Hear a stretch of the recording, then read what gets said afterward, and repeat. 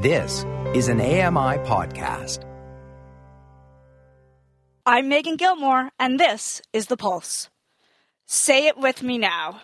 We are living in unusual, unprecedented times. That's what everyone, politicians, journalists, celebrities, the neighbor down the street, says about this COVID-19 pandemic. It's almost a cliche now.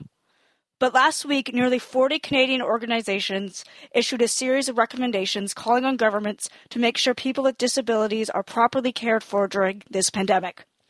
Many of these concerns are about accessible healthcare and communication, and while these concerns have existed long before the first cases of COVID-19 were reported. So, are these times really unprecedented and unusual for people with disabilities? Today, we talk to Bonnie Braden, National Executive Director of the Disabled Women's Network of Canada, about how to protect people with disabilities during COVID-19. It's time to put your finger on the pulse.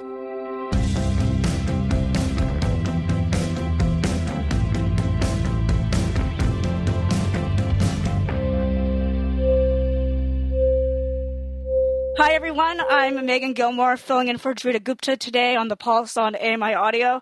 I'm coming at you from my home basement, so thank you for joining me as we work from home at AMI Audio during this time with COVID-19. We are committed to keeping you safe and keeping each other safe, and we're also committed to producing and broadcasting programs for you live during this time, just like we usually do.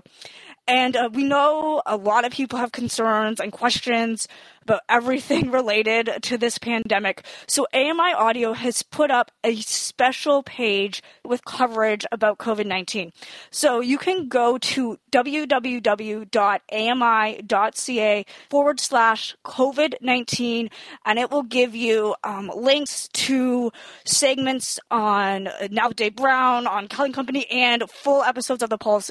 And we'd be happy to keep you informed during this, because while we may all be physically distancing, these have been some really busy times for some people, and that includes disability advocates. Earlier this month, My Canada Includes Me, which is a coalition of disability organizations across this country, sent a list of recommendations to the Honourable Minister Carla Qualtrough, the Minister of Disability Inclusion, about what they would like to see happen for people with disabilities during this time. One of the organizations that's part of that coalition is Dawn Canada, the Disabled Women's Network, which is a leading organization that works to promote equality for disabled women and girls across Canada. Bonnie Braden is the executive director of Dawn Canada, and she has joined us today to tell us more about these recommendations and how COVID-19 is impacting people with disabilities. Hi, Bonnie. It's good to talk to you. Good afternoon, Megan. Thanks so much for having us on The Pulse today. Thanks so much for talking to us. We know things are a little strange right now. So first, before we get into discussing the coalition and your recommendations, just remind the audience about who Dawn Canada is and what you do. So Dawn Canada, as you mentioned earlier, is a national feminist disability organization. Dawn Canada has been serving women and girls with disabilities in Canada for 35 years this June. Very proud to have our anniversary coming up. Not sure how we'll get to celebrate it right off the bat, but having said that, our organization works across with the federal government and across the provinces and territories. We use a 4-pillar approach: research, education, policy, and advocacy is sort of the framework, Megan. And again, we're a cross-disability, intersectional feminist organization. At this moment, how would you rate the federal government's response to including the needs of people with disabilities in their responses to COVID-19?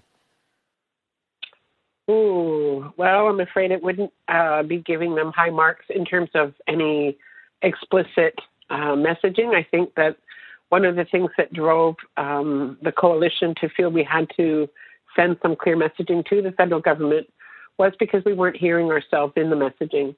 Now, I'm not saying that some of the programs and things that the government has done won't benefit people with disabilities, but in the context of being the largest minority group in Canada at 22% for men and nearly 25% for women.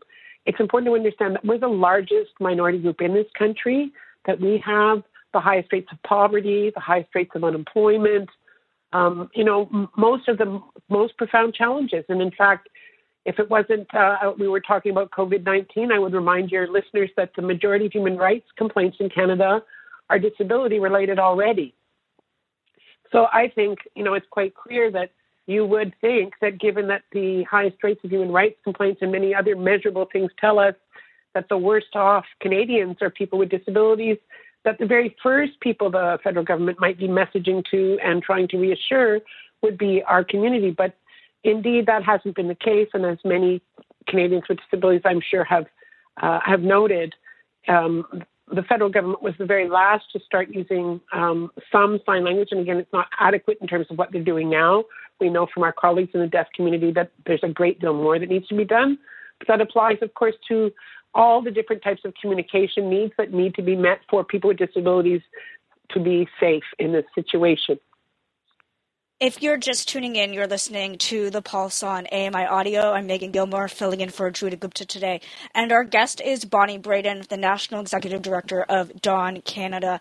She was involved, Dawn as an organization was involved in a list of recommendations that were sent to the federal government recently, telling them how they would like people with disabilities to be acknowledged and included and taken care of during COVID-19.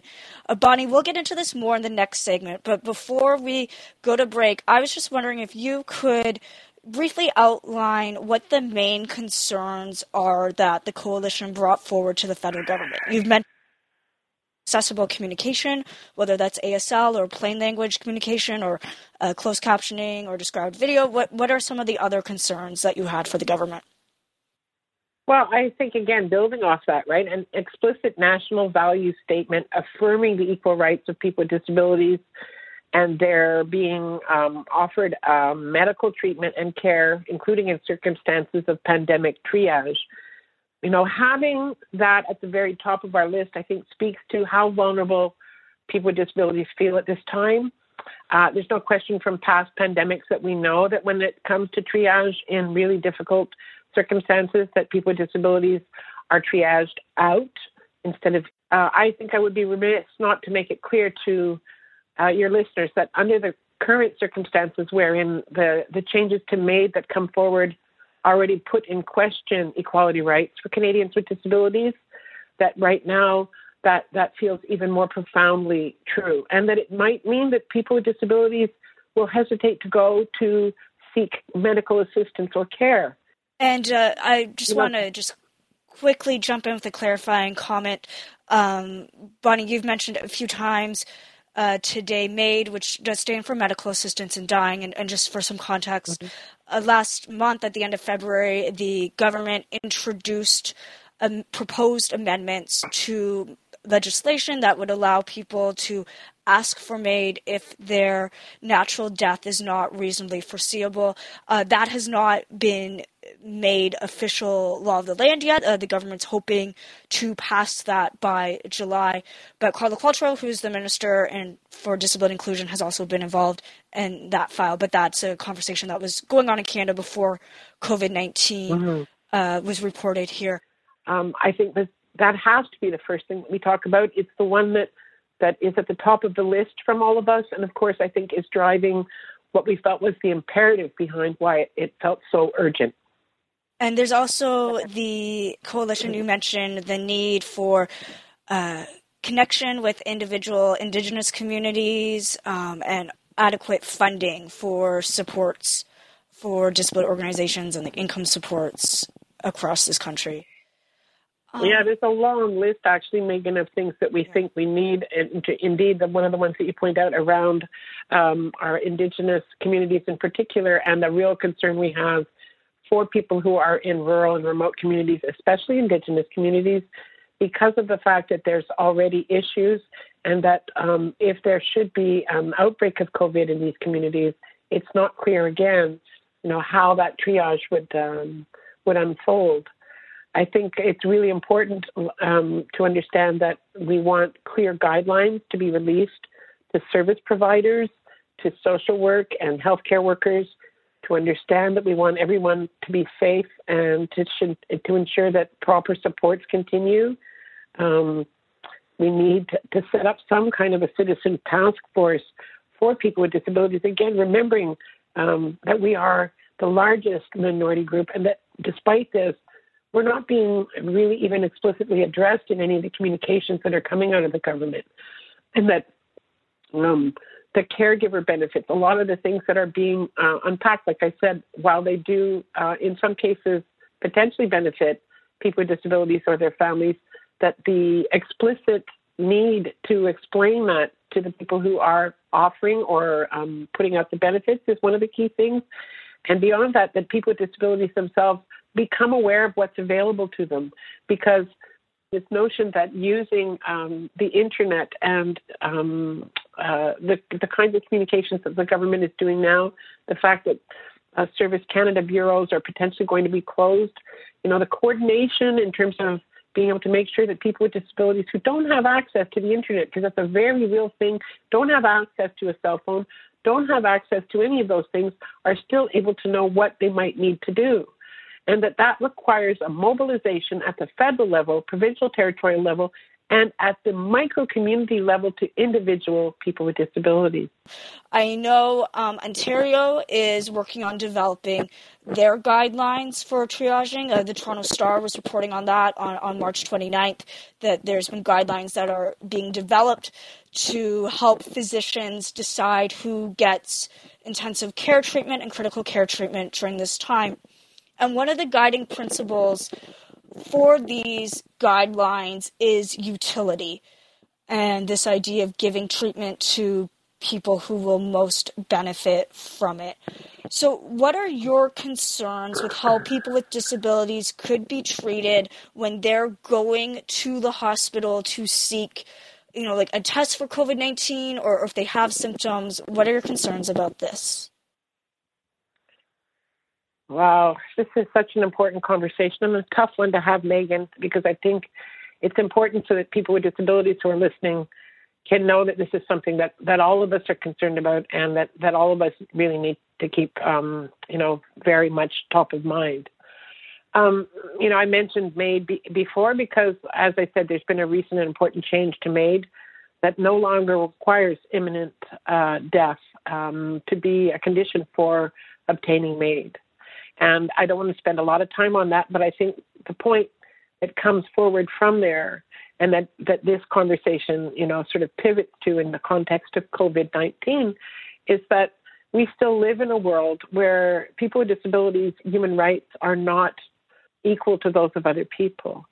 When you take the example of MAID and you substitute any other rights holder in there and say, that based on the fact that imminent death is no longer an issue, you could change. You could make a request to end your life on the basis that you're Indigenous.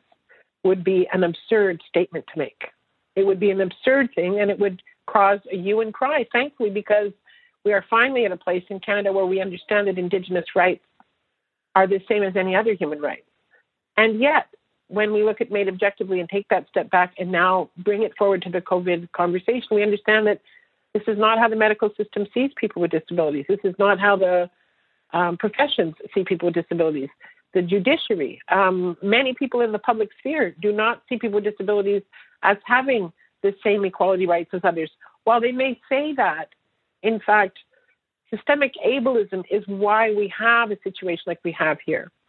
The reality is that people with disabilities understand that if they go into the medical system, they are not seen as healthy. They are seen as, because they have a disability, that they are not in good health.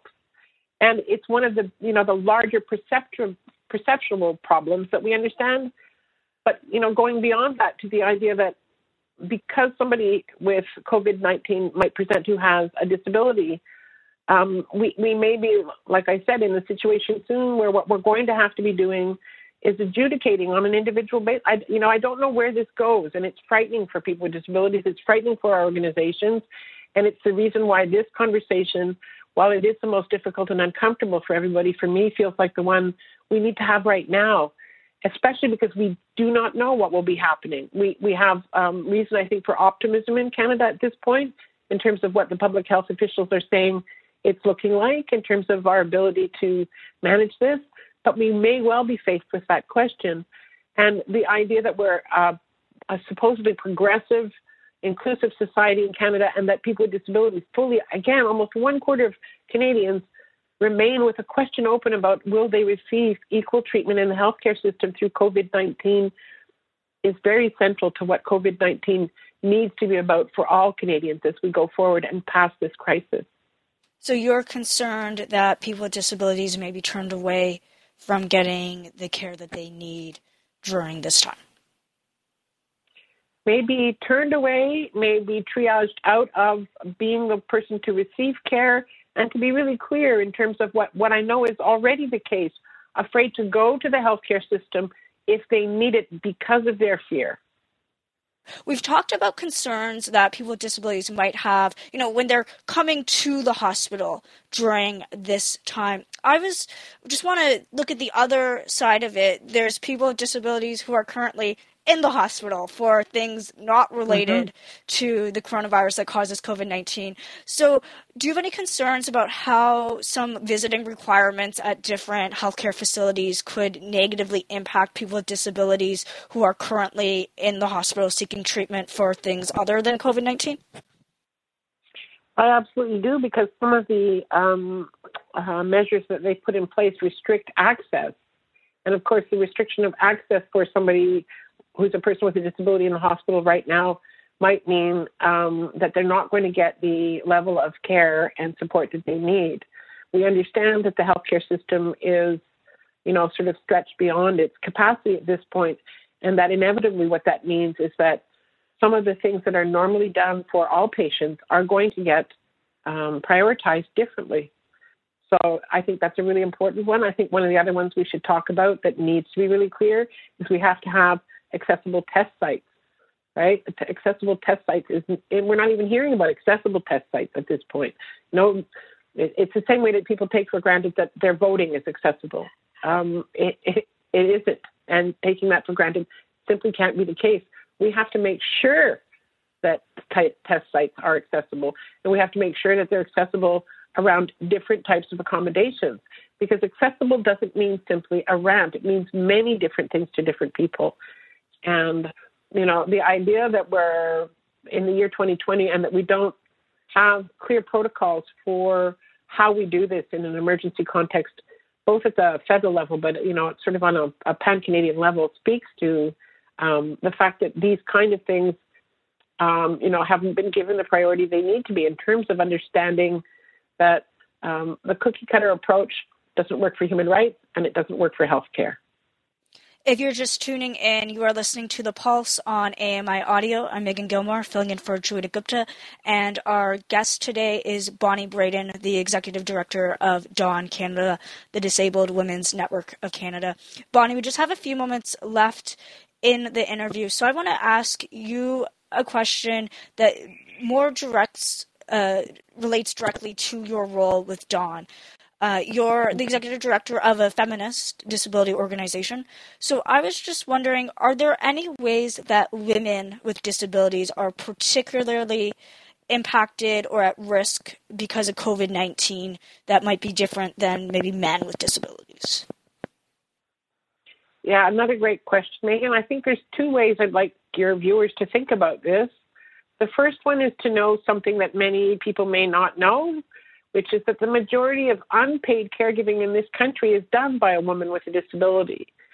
And so if you're out there and you're a member of a family that, knows who she is, then it's important to acknowledge that at this particular time she's in a much greater risk, and that there needs to be a real concern and focus on not just the paid caregiver role, but the unpaid caregiver, because the unpaid caregiver is already under stress, has been under stress probably for a long time without support, and now finds herself at risk as well as under stress and being under supported. So I want to put that one out there because I think it's extremely important to put that in context. And of course, the other one that I don't think we would serve well without being clear on is that because of COVID-19 and because so many more people are at home, the Prime Minister and others have already spoken about the fact that there's a much higher risk of gender-based violence in circumstances like this. And that the reality is, the statistics bear out as well, right, that the highest rates of gender-based violence are committed against women and girls with disabilities. That we understand, too, in the context of the many people with disabilities who are forced into congregated living and into institutional settings, that these risks are even more heightened in those situations. And so I would say that I really appreciate having had a moment to really focus in on the idea that when we are talking about services to women and girls, that to anyone out there who is involved in services to women and girls, is that you remember that the first women you need to think of are women and girls with disabilities, and how you're going to connect and reach out to them, because they are already underserved in shelters and transition houses, because we do not have a really strongly networked community and the supports that are needed for women with disabilities in Canada just yet. This pandemic has really opened people's eyes, hopefully, to a lot of different groups in society that need support. And hopefully when this all clears up, that support will continue to grow even after we can all go out and interact like we did before. I also wanted to just quickly say that it's important to remember to apply an intersectional lens in all the conversations we're having today, and to understand that immigrant and racialized and Indigenous folks with disabilities, folks from the LGBTQ community, are especially vulnerable right now. Bonnie, thank you so much for your time and for the work that you're doing to keep people safe during this. Thank you, Megan. Thank you. That was Bonnie Braden, the Executive Director of Dawn Canada, speaking to us from her own physical social distancing methods right now. There's been a lot of talk about the barriers people with disabilities face. And for our thought of the day, I just want to begin by referencing something that the coalition that Dawn Canada is part of mentioned when they put their recommendations forward recently to the federal government. They talked about how we need a national values statement when we're talking about medical treatment and triage, and reaffirming again formally the value that people with disabilities have. And I just want to remind all of us that your life had value before this pandemic started. Your life has value now, in the middle of it, and when this finally ends, your life will still be just as valuable as it was before and during this. So that has not changed, even though a lot of other things have changed, and we hope some things will be changing for the future. That is all the time we have for today. But again, we just hope this starts a conversation, and we'd love for you to be part of it. You can get in touch with us via email, feedback@ami.ca. You can head to Twitter and send us a tweet @AMI Audio. Put the hashtag The Pulse so our team's sure to get it. Or you can leave us a voicemail at 1-866-509-4545, 1-866-509-4545. And don't forget to give us permission to play your comments on the air. Lots of thanks to go out today. First, Joyita Gupta, your regular host, producer Andrika Delanero, technical producer Sam Robinson, who has been making sure that this show keeps going, audio technical supervisor Paula Deneen, who has been amazing, working with our manager of AMI Audio, Andy Frank, to keep us broadcasting during this time. And finally, thank you so much to you for letting us share in your physical distancing and self-isolation during this time. You're really the heartbeat of the show. Thanks for listening, and we'll be back soon.